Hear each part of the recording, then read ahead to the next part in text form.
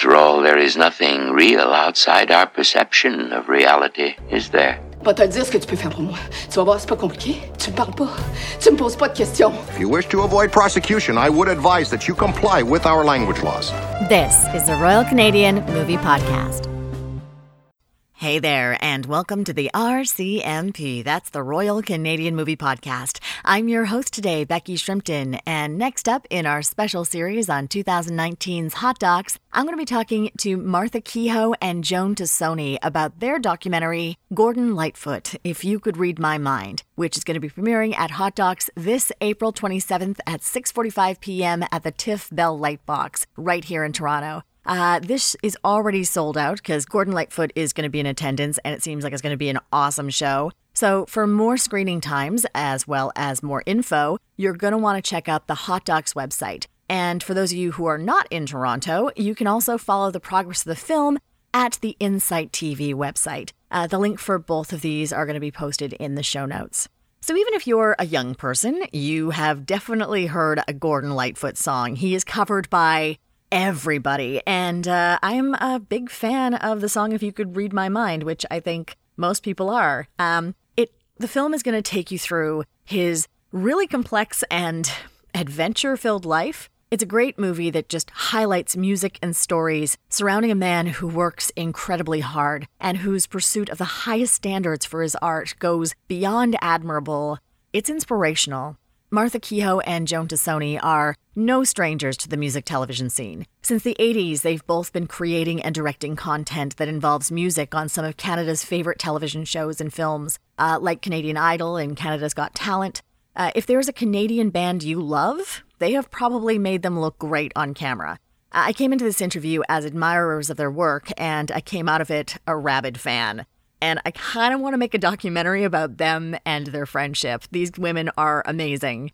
Thanks for the inspiration, Gordon. Appreciate it. Now here's my chat with Martha and Joan. Becky? I'm right here. Hello, hello. Hi. Joni's here. Hi, Yay. Becky. Hi, Joan. Nice to meet you. You too. Thanks so much for taking the time, guys. I appreciate it. I know you're crazy busy. Well, we're thankful for the interest. Joan and I don't have a lot of people calling us, generally. Well, that's very surprising for me because you guys are like rock and rollers from way back. I mean, looking at your histories, Martha, you produced the televised Junos for a long time. You produced Canadian Idol. And Joan, you directed an episode of what might quite possibly be Canada's greatest music-based television show, which was Sharon, Lois, and Bram.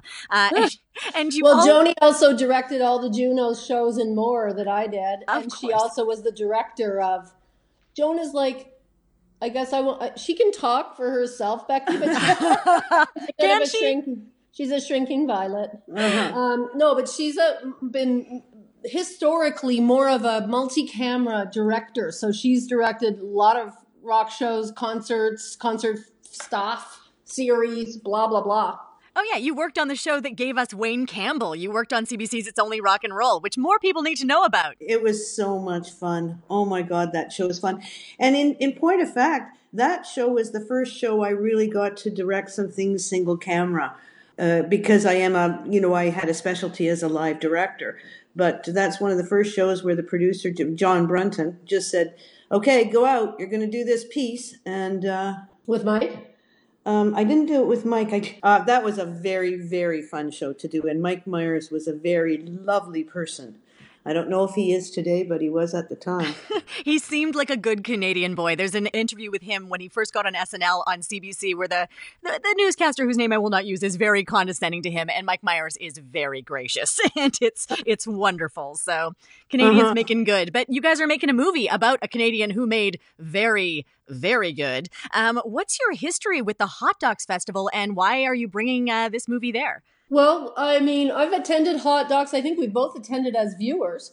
And I've attended as an industry person before because I have a bit of a history in development for non-scripted stuff, factual stuff. And I work for a company where we did several documentaries while I was there. And we just wanted to open the film at a festival. We had thought of maybe doing it for TIFF.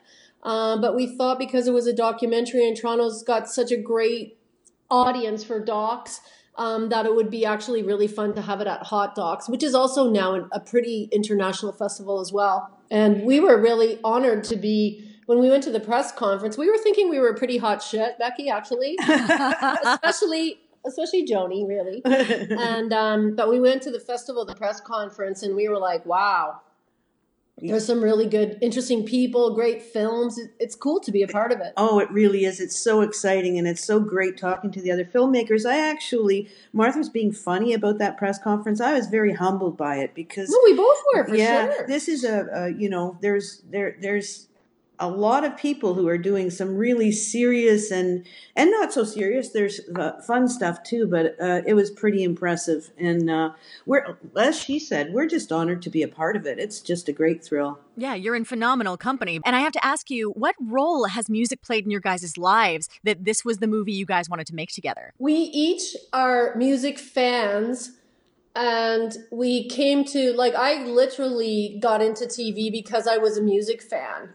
And there was quite a lot of that type of things. And I was literally inspired by Insight Productions, which is the company this film was done for. And John Brunton, who Joni's already mentioned, he made a film, for TV. It was a film, though, in 3 parts for television about Canadian rock and roll and pop music. And that was I was watching it at home in my parents' den, thinking, man, I would love to work on something like this. I was always kind of nerdy. I was nerdy. And I was always interested in stuff that my children now, I pay money for my kids to go to McGill. And they text me from their classes going, Mom, do you know about the mods? And I'm like, yeah, we used to have to spend, our own time doing that. We didn't go to school for it. But anyway, so Joan and I actually worked together. She hired me in my first job in TV, and we worked on a country music show, old school Canadian country music show called the Tommy Hunter Show. And I wasn't even really a country fan, although we'd been through the 70s, Linda Ronstadt, that kind of stuff. Anyway, we love the music. It's really fun to be a part of someone else's talent. It's really fun to use your skills to make someone who is talented feel comfortable and to surround them the best that you can and all that sort of stuff. And I've always been a Lightfoot fan. Joni's known Gord. We've been making jokes, Becky, because as much as we are extremely youthful in every way, Becky. Clearly, I can hear it. There's a lot of bounce and ebullience to your voice. Exactly, and our bodies just match. Just know that, Becky. You don't have to know. Don't look at any picture. Just believe it.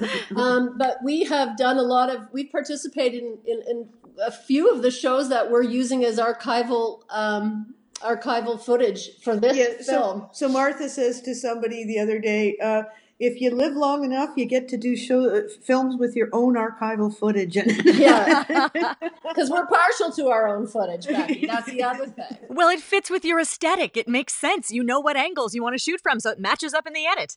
Yeah, exactly. It's like we did that. We liked it then, and we still like it now. But answering to why Gordon Lightfoot, we've had a long association with him.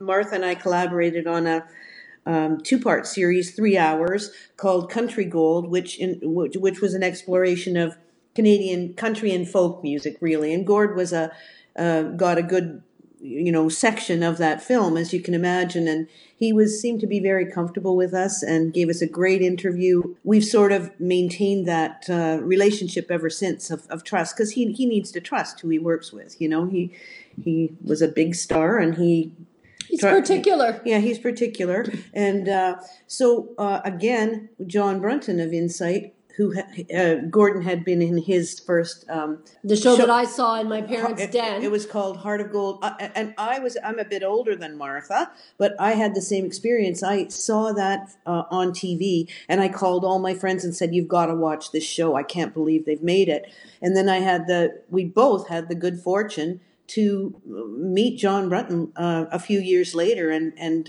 have done much of our work with him.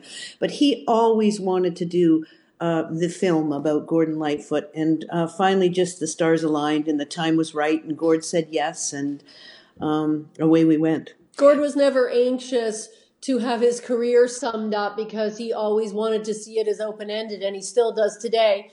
But I think now that he's 80, he just wanted to make sure that a proper film was done about him under his watchful eye, under his eye, Becky. That he could say. Because, I mean, there are triumphs. There are also some dips and some hollows. I mean, when you live a life like he's lived, I mean, they call it the rock and roll life for a reason, right? Yeah. Is there an approach when you're talking to him that's slightly different when you're talking about the challenges versus the triumphs? Yes, because, we're not investigative journalism, so we're not used to really asking the tough questions of people. We approach it from the idea of a frank and open discussion, though, however. And Gord has been, let's just say this, very, very generous with us. And he knew from the get-go, that it wasn't all going to be positive. We said to him, like, people are interested in the other stuff too. And he's like, I know, he's been around the block. And he doesn't have any, he knows where things are at in the world. But he never, actually a business associate of Gord's was appalled when he heard that Gord did not have any kind of approval for the film. Wow. So he has let us do this purely on trust. And in fact, he won't see the film until the premiere. And that's by his choice. By his choice, we offered, and he said, no, I'll just see it when everybody else does. And that when he throws a public fit, either for better or for worse, it'll all be on camera and you can add it into the sequel. Yeah, exactly. There you go. We'll do a follow-up aftermath show. So when you're dealing with someone who has like this expansive career and all these highs and lows and everything, how do you decide what to focus on for an hour and a half to 2 hours? Very good question. Becky, one of the things that Joan and I, first of all, we have had this project on our books, and we've actively been trying to make it for actually a few years now. And so we've had lots of opportunity, even in that period, almost to change and to grow what our ideas are or how we want to do it. But more than anything, I think we decided to just not be too controlling about it and to try to just be very, very open to what kind of happened and what he kind of said to us and all of that. If you could hear the outtakes, sometimes I'm disappointed with the answers that he gives because honestly, Gord's a very workman-like kind of fella. So if you're trying to get him to tell you like his crazy times here or there, he had those crazy times, but he doesn't. And it's not that he's whitewashing them, but like you'll see a portion of the film where he's walking around in Yorkville. And I said, what was it like to hang out here and be a part of that scene? He said, well, I wasn't part of the scene. I was home practicing my guitar. And writing songs. I never hung out here. Because one thing that was really brought home to us again and again, though we knew it already, is his work ethic. Work is so important to him. His work. He's in that other documentary we did in the 90s, Country Gold. He said to us, "I have two priorities in life. Number one, the family. Number two, tune the guitars." Now, we always laugh at that, but it's actually true. Yeah. Gord is definitely a 10,000 hours person. Yeah. He's probably at 20,000 hours. I don't even know. But I don't know what we're talking about, Becky, but that's just how things go with us in this place.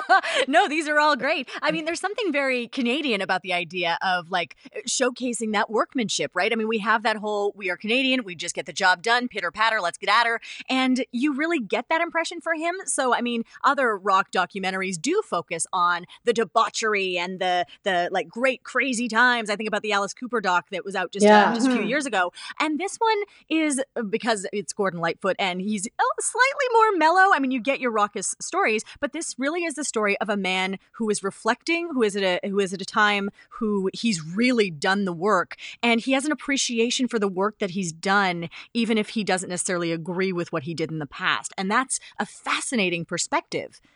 Mm-hmm. Yeah, and I think I sometimes liken it to visual artists, because I guess I know a few visual artists, and they feel a responsibility to the body of work they've created.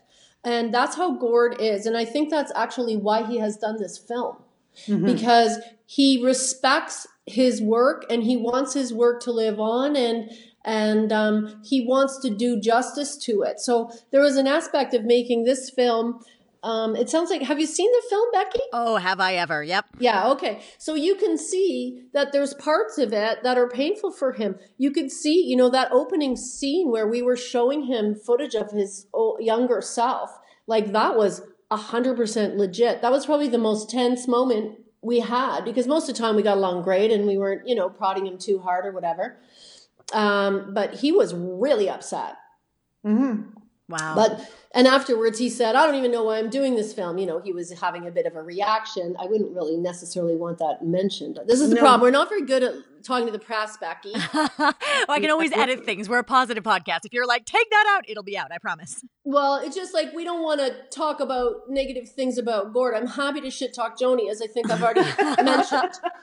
And here's the thing. I don't think it is negative, though, because what that speaks to is someone who has immense pride in his work, which definitely comes through in the documentary, who's looking back and being like, that was a misstep. And because he's matured as an artist and because he's matured as a person, he's able to look back and see that. And I think that's a virtue. Yeah, it definitely is. And then that's what we're trying to show. We're trying to show other people, like, Gordon Lightfoot is an artist. He's not a guy. You're not that person and have like a totally normal personality where you never reflect on everything. Like, he is constantly going over things in his mind and thinking, how can I do this better? But when you say it's a Canadian attitude, like 100%, you know, when Burton Cummings says in the film, he was Canadiana. Like, he really is. Like, it's just who he is so much. And for instance, one of the band guys told us that when he meets people, as he often does, because people feel quite comfortable with him. You know, a lot of people are like, hey, Gord, how are you? You know, like, they really feel almost like they know him, or he's going to be receptive to them, and he is. He says, Barry told us, he's very interested in people's jobs and their work and what they do. And he's constantly asking. And if they have a blue-collar job, he's that much more fascinated and he wants to hear about it, you know? Yeah, it depends on the life we've done. Like, I can't help but liken him to Bruce Springsteen, because there is that like appreciation. I mean, obviously he came first, but there's this appreciation for what everyday people do and a genuine need to understand it. Mm-hmm. Yeah. And an effort to understand it as well. I have a question for you, Becky, that occurred to me. So some people have asked us, and I wondered what you thought, why we used that first scene where he's dissing one of his own songs to open the film. What was your impression after you saw it? Honestly, I was like, thank God you did that, because like I said, you're letting me immediately know that I am seeing someone who is very aware of his work and is very aware of his growth. And I think that's what I love to see in documentaries about people who are later on in life and later on in their careers, is that they have a sense of perspective, and you're going to be able to look at their work in a new way, regardless of what it meant to you personally. You're now going to see a new light on it. And I think that's exactly what it does. How nicely put. Yeah, thank you, Becky. You should have a podcast or something. Yeah, weird, eh? Yeah. So that's great because, of course, you know, Joan and I have been working on this film for not quite a year, but in years past. And one of the things that I've been saying is just how, you know, when you, and it harkens, I think, back to your question of like half an hour ago of how do you decide what to include and not to include. And it is very, very hard because there's only, we felt an enormous pressure to make like the definitive film about Gordon Lightfoot. But the fact of the matter is, it's personal, and films grow on their own and they're collaborative. And so the other people working on it also play a role, and the weather can play a role, and, or whatever, you know what I mean? There's always so many different things. And I think at one point we decided, well, we can only make the movie that we can make. It's not like after this is over, there'll be no more need to look at Gordon Lightfoot's career or his work or anything. There's still lots of room to explore that. But I think that we felt pretty happy that we made the film we wanted to make, or a good film anyway. I think so too. And what happened is the film we cut was, you know, almost twice as long at first. And gradually you literally sift out the things that just don't sit as well, that just don't interest you as much, that you just don't strike us. Martha and I have, you know, our tastes and stuff, but that we wanted everything to be wanted to be seen again. And if it didn't cut that, if it didn't make that mark, it was taken out. And some things were painful to take out at first. And, that's with any film. Some things also just, even if you don't mean it, feel more contrived or it's less something. So we tried to make, like Gord, when you spend time with him, is exactly like you see in that film. The way he talks, the things he thinks about. I mean, he probably changes topics more than we show because we don't stay on it long.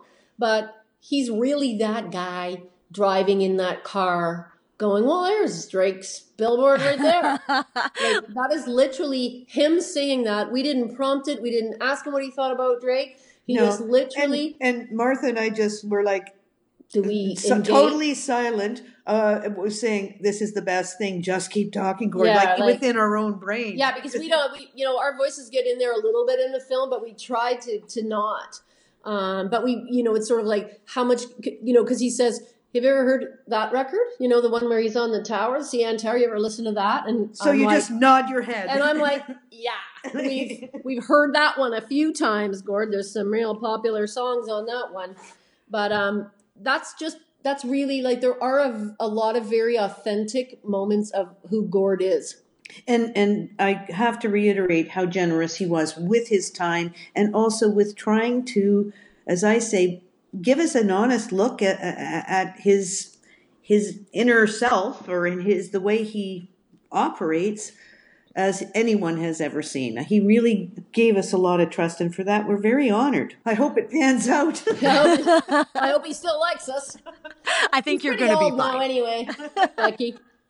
Well, we talked a little bit about what's in the film, but the film also looks beautiful. You have a lot of different angles. How did you decide how you wanted to visually represent this? Because you've both worked in music and the visual representation of music. How does that work? I don't know, Becky. We're just so good at it. We don't even have to think about it. Obviously. No, I mean, we talked a lot about some of the things that we felt, like, for instance, Gord's sheet music. That is his actual own sheet music, and that wasn't easy to pry out of his little grip, was it, Joni? Well, he worked hard. Yeah. But anyway, those are his original compositions of those songs. Jeez. So, for instance, we knew he had those, and we asked him if we could access them, and the day that we were shooting those was exciting, just to have those artifacts in your hands and think, this is him at like 25. Writing Early Morning Rain with his own friggin' handwriting. Like, how cool is that? So we knew certain things that we wanted to have as a bit of a theme.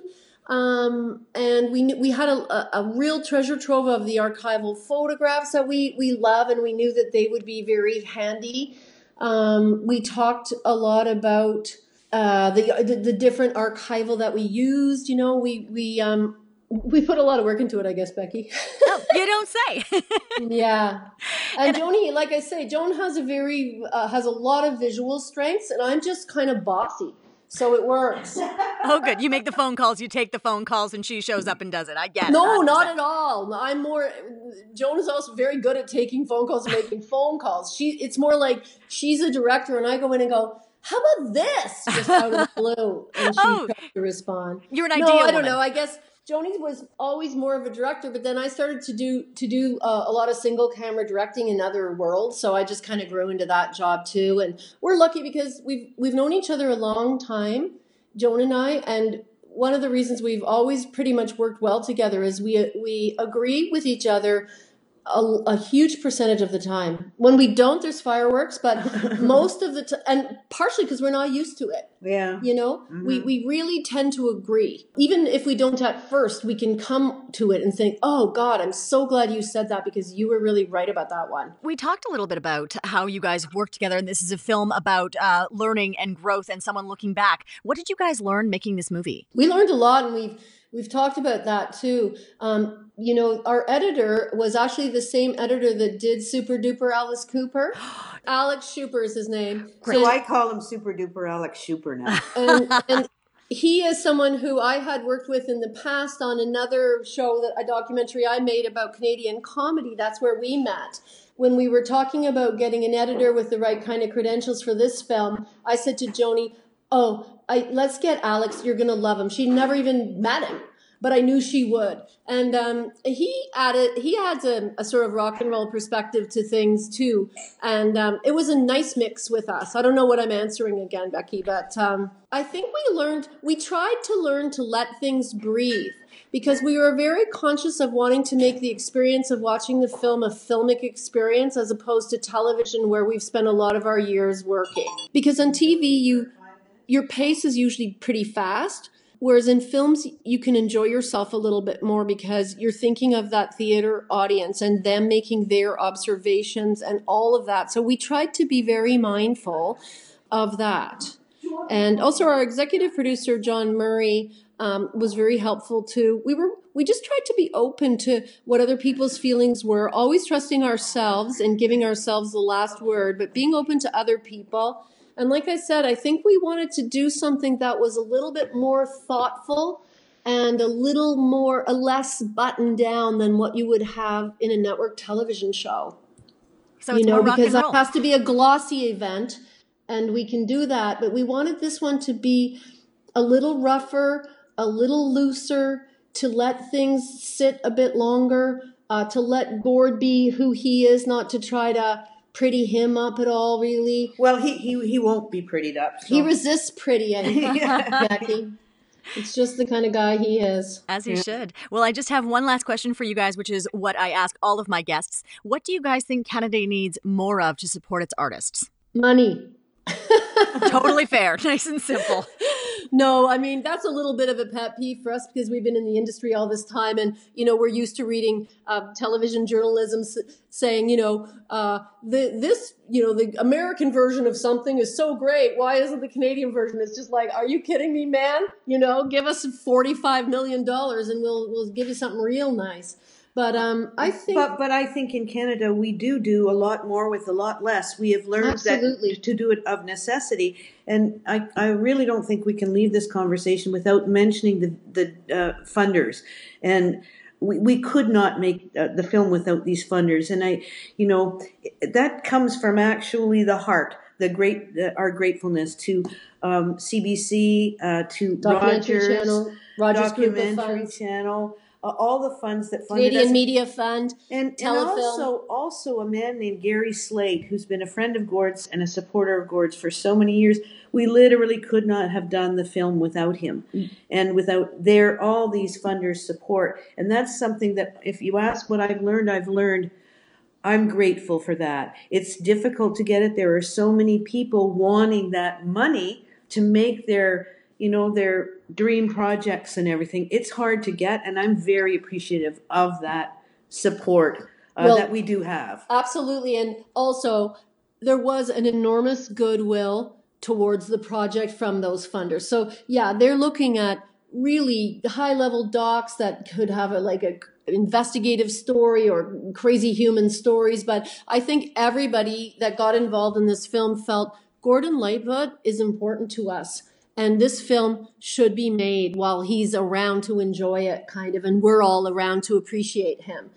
So there was, so I don't know. In Canada, we need to believe in ourselves, really, as storytellers. The money helps because it helps you tell that story, and more stories get told, and people learn. Joan and I, we've done a lot of stuff, and we've learned a lot. Every show, every shoot you do, you learn from. Yeah. And a lot of filmmakers aren't as lucky as we are to have that kind of experience. But I mean, look at the talent we have.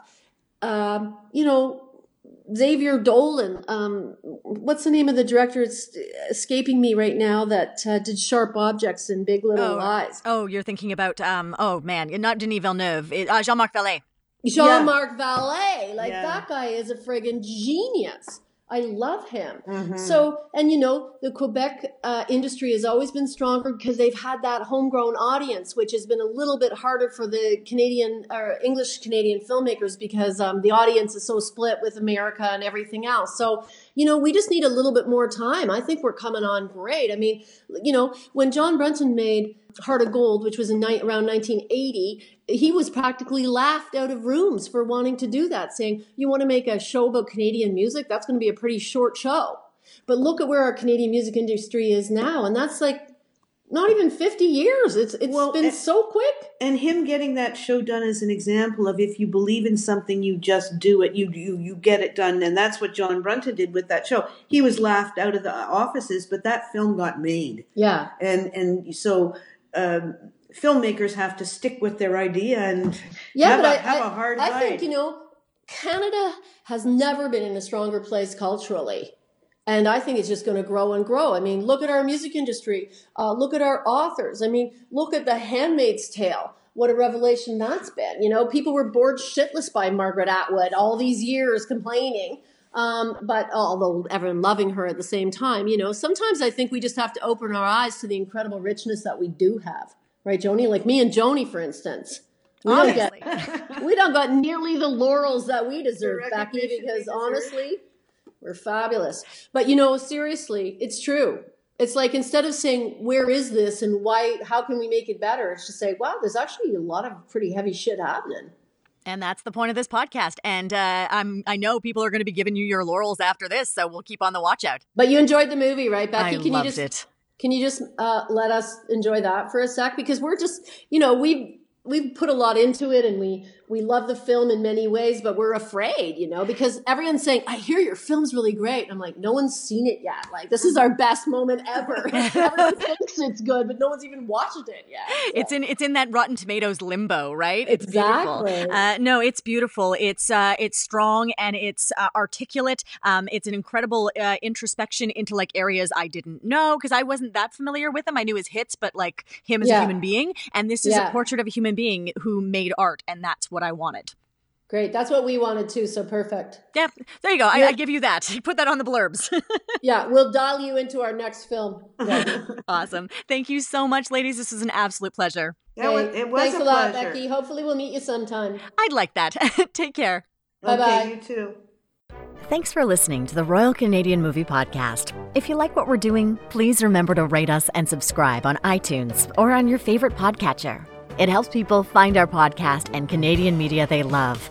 Come chat with us at RCM Pod on Facebook or on Twitter at RCM Pod.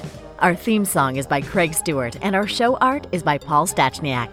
Join us next week for another great film from the wilds of Canadian cinema.